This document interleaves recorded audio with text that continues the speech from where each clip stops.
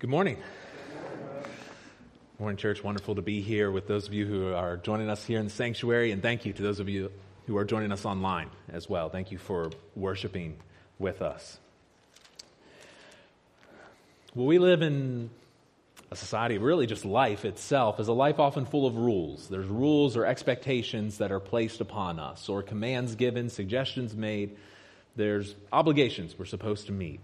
And some of these rules, commands, laws are easy to obey, and some of them are a little more difficult.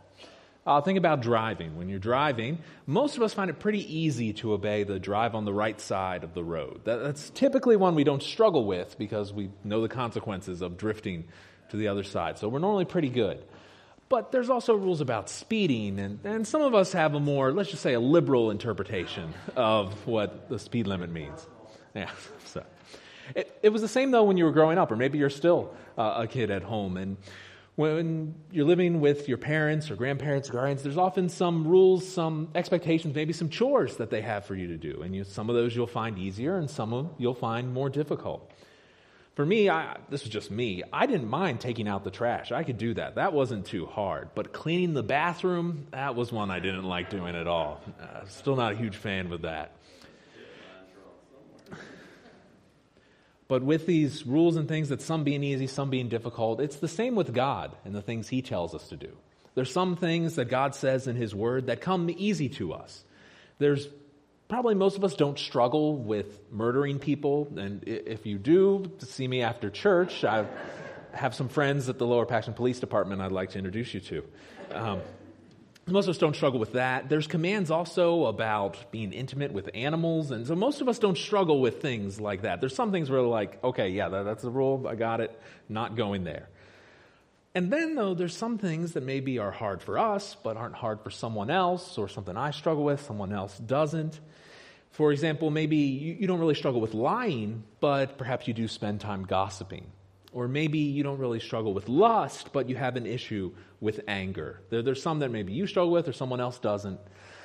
Well, today's passage isn't like that at all. Today's passage is one that I think everybody struggles with. That's hard for everyone. We've been studying through the Sermon on the Mount, a message Jesus has been giving about what life in His kingdom looks like. And as He's been going, it's almost like He's been building in difficulty about how hard it is to follow out what He's saying. This message has been about what exceeding righteousness looks like. Does our righteousness, our goodness, go above and beyond those of the people around us? And in this part of the Sermon on the Mount, He's been talking about God's law applied to us. When God gives this law, what does it mean in our life? What does it actually look like? He's talked about laws about anger, lust. He's talked about divorce. Last week, He talked about the words we say or oaths we make. He talked about how we respond to people when they mistreat us and how we shouldn't retaliate. But now we're getting to some really difficult things. And we're seeing that the Sermon on the Mount is not easy to follow. And that's kind of the point. It's demonstrating our need for God. This exceeding righteousness that Jesus wants us to have, it can only come from God's grace. And nowhere is that more clear than the text that we're looking at today. Because in today's passage, Jesus is going to tell us to love our enemies. To love our enemies. Not bear with, not have patience with, not endure them, not ignore what they're saying. No, He says to love your enemies. And this near impossible task is the way He says that we model our perfect Heavenly Father. And it's also the way we model our perfect Lord and Savior, Jesus Christ. So let's read our passage. If you're not already there, please find it in your Bibles, your apps, or just look on the screen. We're going to be in Matthew chapter 5, verses 43 through 48. And once you're there, and whatever one you're looking at on the screen, I'd ask you this week, why don't we stand to honor the reading of God's Word, and then follow along. I'm going to read our passage for today, Matthew 5, 43 through verse 48. This is what Jesus says, starting in verse 43. He says, "You have heard that it was said, 'You shall love your neighbor and hate your enemy.' But I say to you, love your enemies and pray for those who persecute you, so that you may be sons, children of your Father who is in heaven. For he makes his sun rise on the evil and on the good, and sends rain on the just and on the unjust. For if you love those who love you, what reward do you have? Do not even the tax collectors do the same? And if you greet only your brothers, what more are you doing than others? Do not even the Gentiles do the same? In verse 48, you therefore must be perfect, as your heavenly Father is perfect. Let's pray.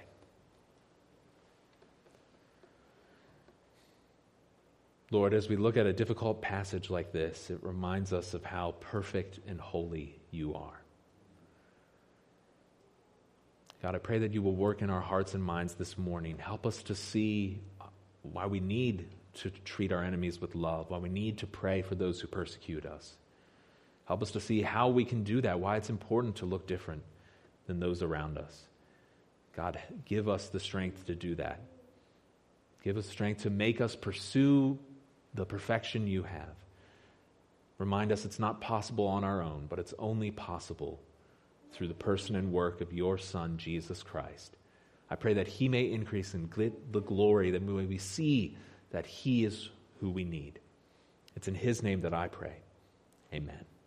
You may be seated.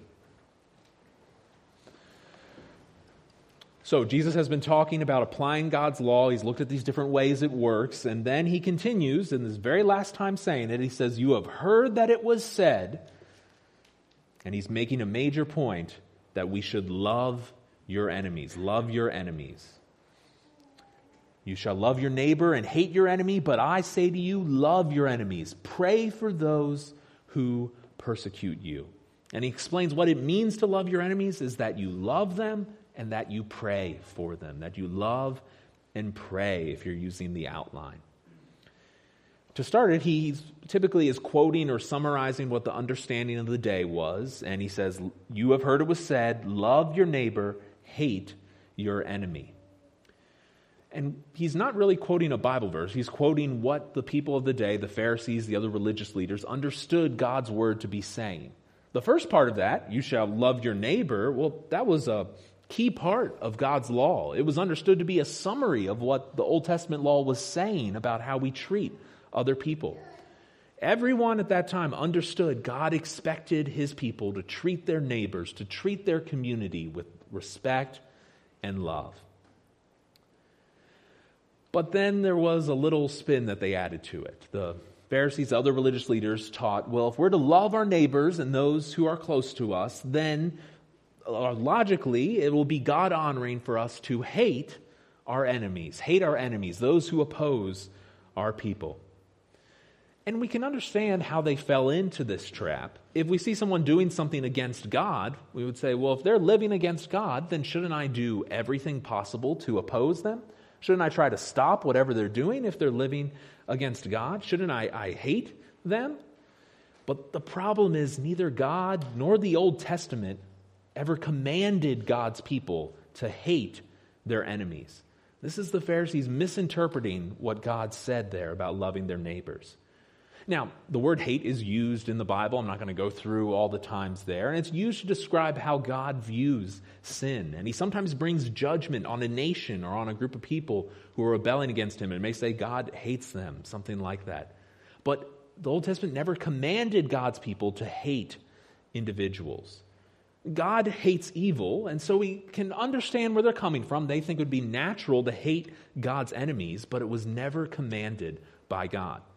This is what Leviticus 19:18 actually says. It says, you shall not take vengeance or bear a grudge against the sons of your own people, but you shall love your neighbor as yourself. I am the Lord. I don't see anything about hating in there. It's not there. It's an assumption that the religious leaders added to it. They said, if we're supposed to love our neighbors, then we should also hate our enemies. This really isn't what the message is about, but it's dangerous to assume what God would be for or what God would be against when his word doesn't say.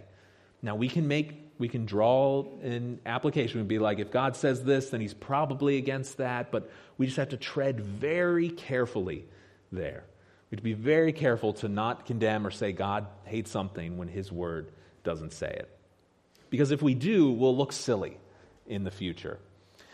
I'm sure those of you who've heard me preach before know I love old dead pastors and preachers and quoting them, and I love reading the things that they wrote. There are a couple areas, though, where it's a little silly by modern day standards. You don't have to go too far back when almost every pastor would preach and tell you how terrible it was to go to a theater, or that you were a deep sinner if you spent any time playing any cards or anything like that. And don't get me wrong, I understand what they're saying. What they're saying is those activities can promote sinful behavior. Many theaters at the time were doing shows that were more about satisfying the lust of the eyes. And playing cards was more often than not used in gambling and wasting the resources that God gave you. And they could promote laziness, not serving God. So I understand why they're saying that. But by condemning the whole thing, they're missing the truth that theater, a movie, a show can be an art form that's used for God's glory or to see his goodness. And we can play a game with someone just for fun, to enjoy life together. Now, if you're someone and going to a theater or a movie or playing a card game leads you into sin, I am not telling you to do that. Don't hear me saying that. If it's something that you know, well, I do that, it often leads me to do wrong things, then avoid that. But I think it's going too far to condemn all of something as evil if God hasn't said that he condemns it. When God's word is clear, we should be clear. And we should be careful about going beyond it, or we'll be like the Pharisees here who said you should love your neighbor and hate your enemy. Jesus corrects their misunderstanding in verse 44. He says, "But I say to you, love your enemies and pray for those who persecute you." When he's saying love, he's calling for a continuous action. It's something that you have to actively do to show love. Not something you do once, but you keep doing it. And see how much stronger this is than last week. Last week we talked about retaliation. Remember last week he said, do not resist the one who is evil, about turning the other cheek. But now we're going a step farther. We're just not only not retaliating, we're actively choosing to love the person who is doing this to us. Maybe we need to talk about that word for a second, love. Because love is often misunderstood in our day and age. When we say love, we often think of a feeling, an emotion, something that just arises up in us. If you've ever watched any movie at all, they look across the room and the heart goes boom and they see the person and the love is just all of a sudden there. It's this feeling, it's this magic thing that comes. And we definitely have feelings and emotions and they are wonderful and great. But when the Bible talks about love, it's talking about a decision we're making, an action that we're taking. We are deciding to show caring actions toward another person. We are committing to look out for someone else's interest before our own. And this shouldn't be too foreign to us. Even now, when we say that we love someone, we would hope that we're saying we're going to care for this person, we're going to look out for their interest, we're going to put them before us. But this is what he means, show that kind of love, that action. It doesn't mean you need to have warm feelings to somebody who's your enemy, but it does mean you need to show caring actions to them and look out for their interest. He also says we're to pray for our persecutors. We're to commit their welfare to God. We're to pray for them.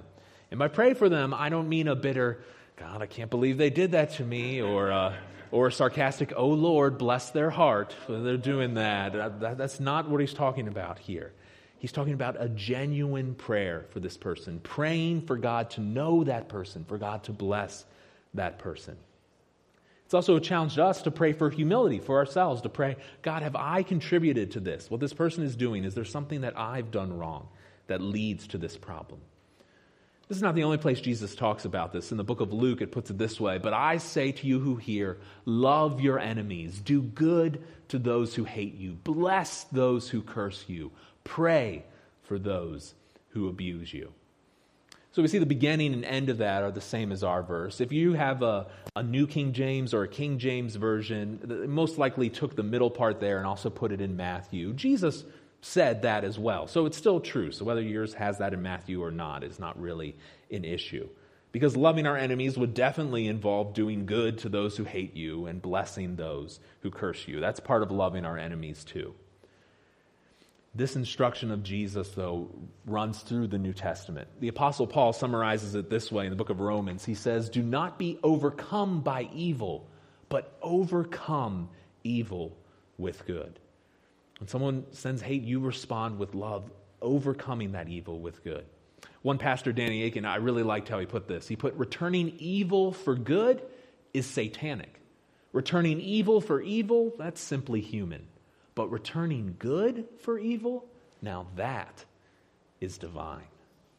That is something that only God's people can do. It's the opposite of our human nature. Only God can do this and lead us to respond in that way. Only God can call us to give ourselves away, for those who attack us and persecute us.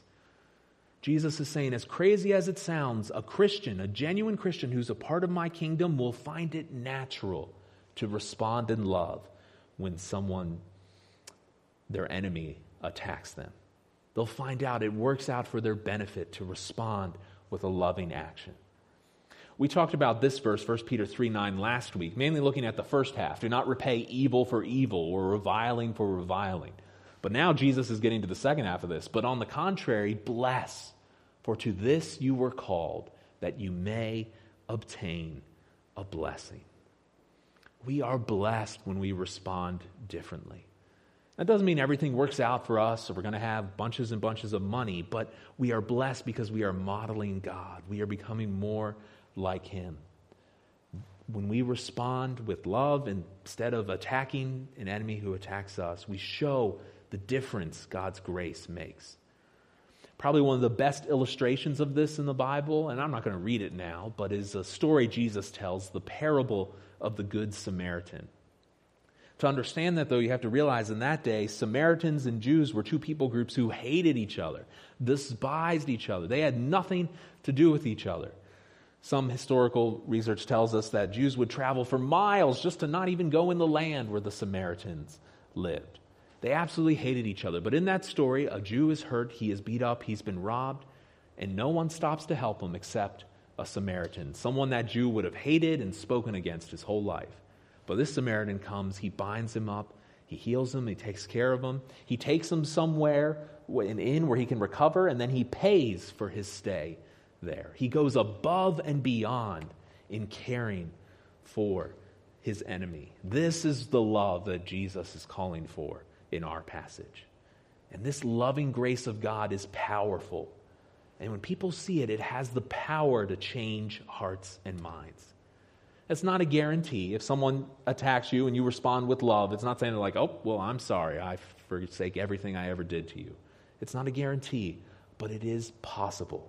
There's a change, an active change that can happen. When we show love, when we show the action of love, it can lead to change because something's happened to us as well. Pastor Charles Spurgeon says, it's not that we merely cease to hate and then we abide in a cold neutrality. Okay, I've left hate and we're okay, but we don't have anything to do with each other. No, but we love where hatred seemed inevitable. When someone attacks us, the natural thing is to respond. We want to defend ourselves, but when we resist that natural urge and we instead respond with active love, that's much more difficult. It is much more difficult to love an enemy, to take an interest in them, to care for them. So how do we do it? How in the world could we show that kind of love to someone who's attacking us? Well, we could start by perhaps practicing good listening and really trying to understand where they're coming from.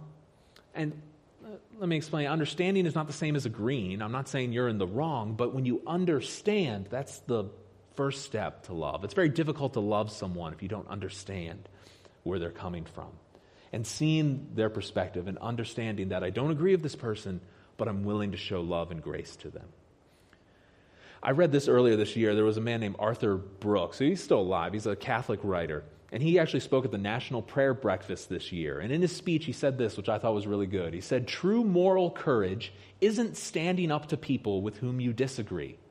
No, true moral courage is standing up to people with whom you agree on behalf of those with whom you disagree. Are you strong enough to do that? That I believe, is one way we can live up to Jesus' teaching to love our enemies. It's easy when somebody's yelling at you to say, well, I've resisted you. I'm not doing that. I'm standing for what I believe. It's much harder when you're with people who are attacking someone to say, hey, this person's a human too, and we need to show love and grace to them. It is incredibly hard to defend someone you disagree with. We have to search for a way to show love to them. Jesus gives us an example of this. You may remember the story where some religious leaders bring him a woman that they've caught in adultery, and they want to stone this woman. Well, think about this situation. Jesus is the Son of God. He knows that adultery is wrong. He knows that there should be punishment for it. But where he sees the problem is yes, this woman has sinned, but these Pharisees, who I agree that they're right, she's sinning, but they are responding in a condemnation that's not helpful here, that's denying this person's humanity, that they too have a soul. And so he stands up for this woman in sin to the people who want to attack her. He defends her. He agreed with the Pharisees. Her sin was wrong, but he stood against how they condemned this woman. Do we do this? This is a high bar. Do we love and pray for our enemies in that way? Now, maybe saying the word enemy sounds a little strong to you. You may say, Pastor John, I'm a nice guy. I don't really have enemies. Okay, well, just think about perhaps someone who angers you, who annoys you, gets under your skin, rubs you the wrong way. And if you say, oh, nobody does that to me, then I assure you, you do that to somebody. So just think about that person who doesn't respond very well when you respond with that positivity. There's someone you don't get along with. That is the person that you can pray for and show love to. And let me encourage you. You probably know who this person is. Think about it. Who is that person who rubs you the wrong way, who makes life difficult for you? Do you pray for that person by name? Do you pray that they would know God, that God would be working in their lives? You may pray, oh God, give me the strength to interact with this person, and that's wonderful as well. But do you pray for that person? Do you think, God, how can I show your love and grace to that person? God, work in me to show love to this person the way you love them.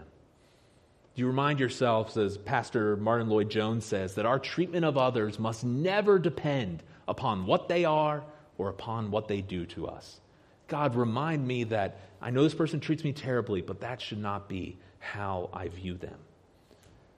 And then maybe pray to God for wisdom. God, give me the wisdom to know when I need to fight and push back and stand up for your truth, and when I need to be humble and show love. That's a wisdom issue. Do you pray, God, show me where I'm blind and where I might be contributing to this problem? And let me be clear, even if you pray for someone your whole life, you may never have a good relationship with that person. This is not a guarantee thing.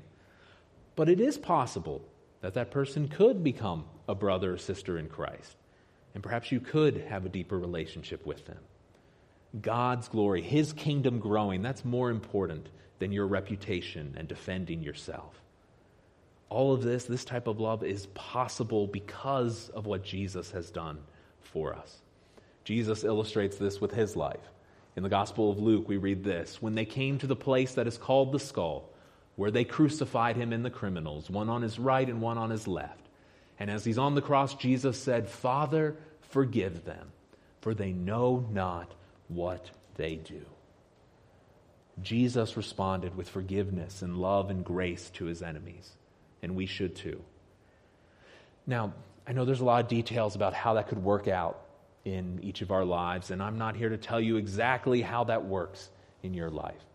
And I realize with certain things people have done, there are consequences that need to come for that, and those definitely happen. I'm not saying there are no consequences when someone does something to us, but we should still seek, where can I extend God's loving grace to this person?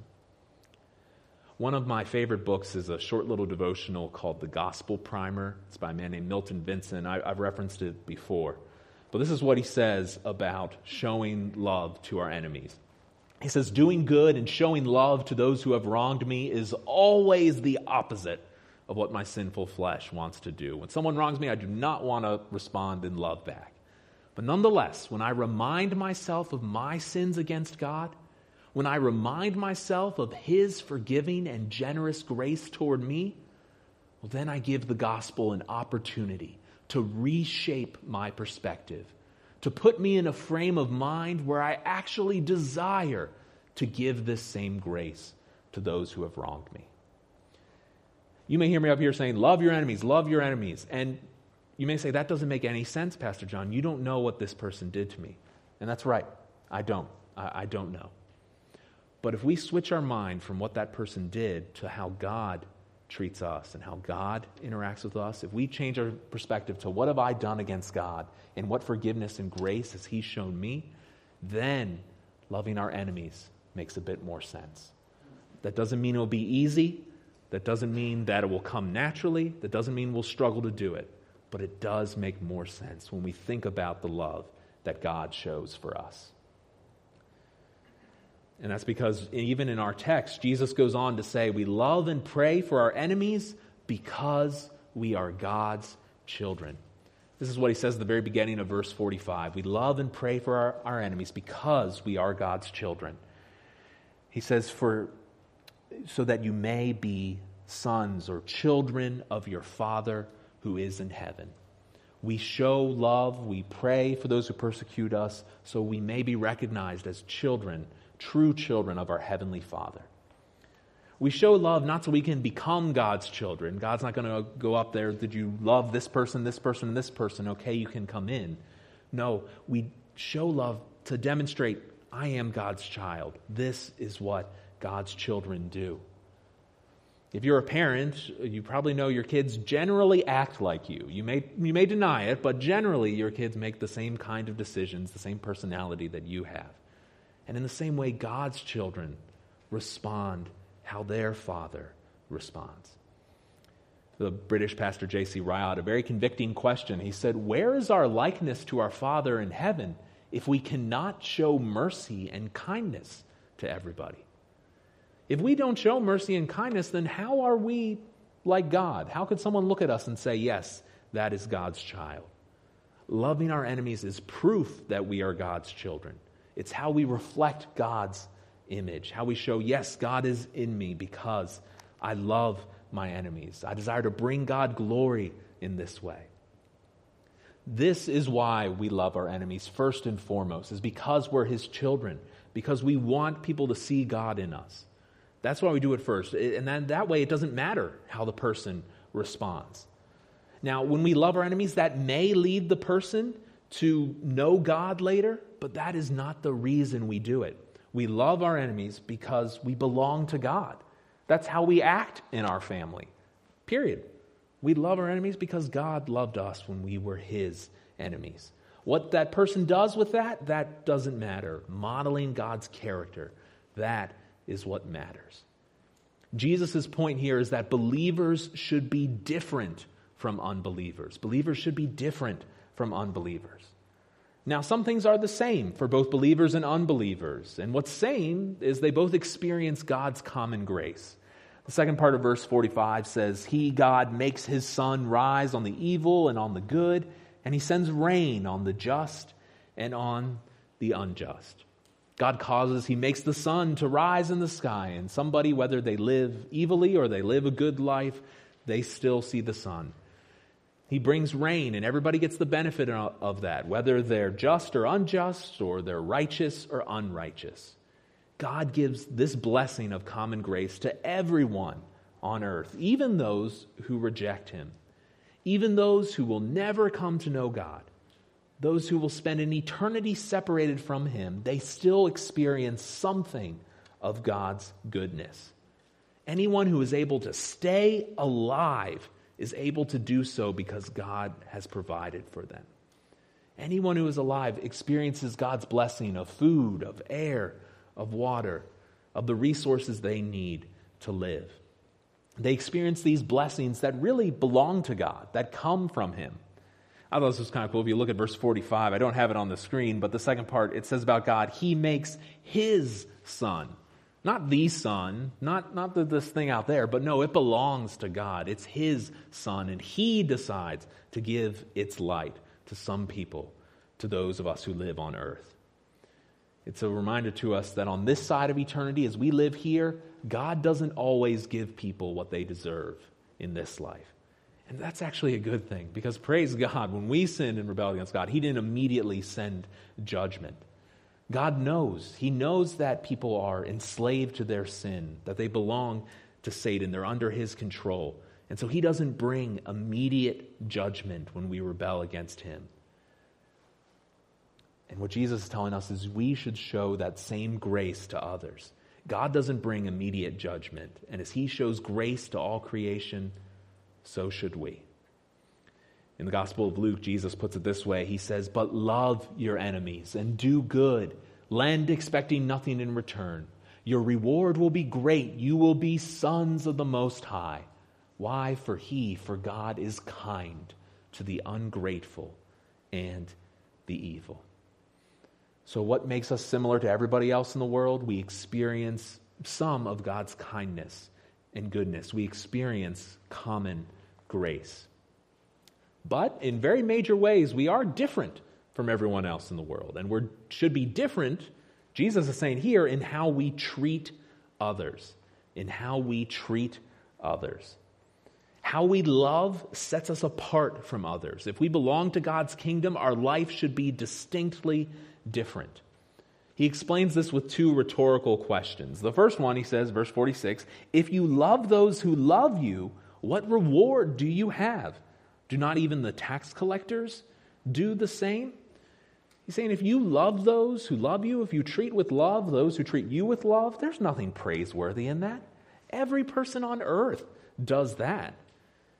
This is basically the same as what Luke records in Luke 6. He uses different words. He uses sinners and those who do good to you, but it's the same thing. He says the tax collectors do the same thing.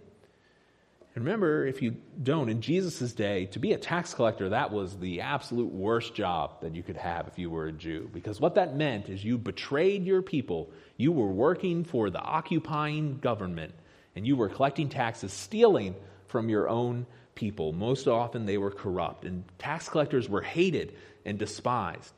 And a Jew could go through life thinking, I may not be the best person in the world, but at least I'm not a tax collector. But Jesus says, do not even the tax collectors do that? His comment is meant to provoke. It's meant to make his audience angry because he's challenging their sense of superiority. They thought they were better than tax collectors. But Jesus is saying, if you love those who love you, you're really not better than them. There's nothing special, there's nothing distinct about loving people who love you. God's people, Christians, are called to something more. We are to love people, even when they do evil against us. He gives another illustration in verse 47. He says, if you're only greeting your brothers, the members of your same people group, well, then do not even the Gentiles, non-believers, do that. Christians should not act the same as unbelievers. Unbelievers greet people they know, have warm relationship with their own people and friends. Here he's specifically talking to Jews. They had a special greeting they'd give to other Jews, and then they'd ignore those who were not Jews. Talking about Gentiles or pagans, non-believers. If you have New King James, it says tax collectors again, but it's the same thing. Somebody who they thought they were better than. He's saying, no, they do the same thing. And failing to love indicates a failure to know God. It's the mark of an unbeliever if you're not loving your enemies. If you're just loving those who love you, that is what unbelievers do. It's not just having an attitude of love, it's showing kindness to our enemies. Those who know God, true Christians, they're unique, special, set apart. God has completely changed their hearts and their lives. Remember, Jesus' main point in this sermon is that we have exceeding righteousness. That Christians there should be something we see in their lives that makes them different from everyone else. They're able to live in a self-sacrificial way that others just can't. And Christians are able to live with love and self-sacrifice because they know this life is not ultimate. This life is not the end of the story. There is something else to come, so they don't have to defend themselves and get what's mine in this life. They can extend love and grace to others. Now, maybe if you're here or you're watching online and you're not a Christian, you may say, I don't know many Christians who live that way. I don't see that type of sacrifice and love that you're talking about. Maybe in the church we have to admit that we don't see that very often. Maybe we haven't known very many true Christians. If we're not seeing this type of love, this should be what happens and what defines us. The truth is that God changes those who are his children. He works in their hearts and minds. He changes the people who come to know him. A relationship with God makes a difference in their lives. Again, British pastor J.C. Ryle put it this way. He said, unfailing courtesy, kindness, tenderness, and consideration for others are some of the greatest ornaments to the character of a child of God. And I realize we're not close to Christmas, but think of a Christmas tree. The ornaments that stand out, that should be what people see. They look and they say, wow, this person has unfailing courtesy. They're kind, they're tender, they're considerate for others. That's what should stand out in a Christian's life. And on the other hand, he says, there is really no religion, no true faith in rudeness, roughness, bluntness, and incivility. Wow, those are words I see a lot today. That's attitude that I see a lot. But Jesus, when he's telling us to love others, he's saying our character should look different when people look at us. From that same speech I quoted earlier, Arthur Brooks then said, no one has ever been insulted into agreement. You can only persuade with love. If we want our witness to win others to the faith, then we need to show love to our enemies. The very last verse of our text then is kind of a wrap-up to this whole section of the Sermon on the Mount where Jesus has been going through what God's law looks like. And so it comes to, well, what should we do with all these things? All of these extra things we have to do? All this change that you're making to God's law, how much difficult you're making it, Jesus? Especially this loving our enemies thing. Do we really have to do it? Why should we do that? Well, Jesus says we do it because we have a goal. We have a purpose.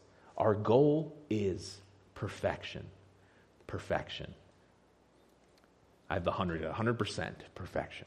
Verse 48, you therefore must be perfect as your heavenly Father is perfect. Jesus' conclusion is that God's people they shall be perfect. They should do whatever it takes to look more like Jesus. And that's going to be hard. That's going to be very difficult. It will require discipline. It will require struggle. It will require hard work. As I was thinking about this pursuit of perfection being a discipline, struggle, hard work, that word perfection reminded me of a line from a movie, Remember the Titans. I don't know if anyone saw that. I also came to a very startling realization about that movie. As of a couple weeks ago, that movie is 20 years old, so I feel really old now. So this 20-year-old movie about football has a great line from the coach in the movie, and this is what he says. He's talking about football here, but this desire for perfection, I think, is reflected in what we're seeing in our text. He says, we will be perfect in every aspect of the game. You drop a pass, you run a mile. You miss a blocking assignment, you run a mile. You fumble the football, I will not attempt to say it like Denzel Washington, but I will break my foot off in your John Brown hind parts, and then you will run a mile. Perfection. Let's get to work. And so that's a silly example, an inspiring one for pursuing it in football. But we see this desire about perfection is what that team was striving for. And Jesus is saying, you as a follower of God, you strive for perfection. Yes, it's hard to obey God's law. Yes, it's hard to love our enemies, but God tells us to do this for a purpose. He gives us his law, his commands, his instructions so that we could be like God. God's law finds its fulfillment in who God is, his character. It's how Jesus lived. And we as his people, we were meant to be designed to be perfect. We were meant to chase after this because we were made for it. We were meant to be perfect, mature, whole. What does this look like if we're pursuing it? It means that we want to do good. It means we examine our heart and see, God, where am I not living for you? It means we know our place before God. God, everything I have is only because of you. It means that we love our Heavenly Father. Is that us? Are we seeking perfection like that? Or are we just satisfied with a lukewarm, a stagnant spiritual life? God and I are good. I'm good. Or no, are we chasing after perfection? Are we working toward it? How do we do that? Well, it's interesting where this command appears. Jesus ties perfection to love. We are closest to God when we are showing the most sacrificial love. If we aim at the perfection that God has, the only way we get there is by actively showing love to others. Loving our enemies is a necessary part of our pursuit of perfection. As we seek to live out God's word, we are pursuing that standard. Now, to be clear, the Bible tells us that we will never arrive at perfection on this side of life. We'll never get to a point, now I'm perfect, now I'm good, now I'm done. That's not going to happen on this side of life. But it's still something we're to chase after, to go after every day, becoming more and more like God. It's our goal, our purpose. We should continually be growing to be more and more like Jesus. We should check ourselves regularly. Am I more like Jesus now than I was yesterday, a month ago, a year ago? Am I growing to be more like him? The Apostle Peter says this, as obedient children, do not be conformed to the passions, to your desires of your former ignorance, the way you used to live. But as God who called you is holy, you also be holy, separate, distinct in all your conduct. Since it is written, you shall be holy, for I am holy. We leave the old behind. We pursue holiness, living for God. That desire should influence every part of our lives. It should influence how we think. It should influence every decision that we make. And what's interesting about this passage, Peter is quoting also from the Old Testament book of Leviticus when he says, you shall be holy, for I am holy. That's Leviticus 19:2, which remember way back at the beginning of the message, the love your neighbor as yourself, that's from the very same passage. So if we want to be holy, God was saying way back then, the way you do it is by loving your neighbor as yourself. And Jesus is saying the same is true today. The only way we can do that is by being holy. His Holy Spirit enables us to do this. Yes, it is hard, but God is at work in his people. We chase after it. We pursue that kind of perfection. We won't reach it in this life. Oh, but friends, we will reach it when we're with God or when Christ returns. John would write this in 1 John. He says, beloved, we are God's children now. What will be has not yet appeared.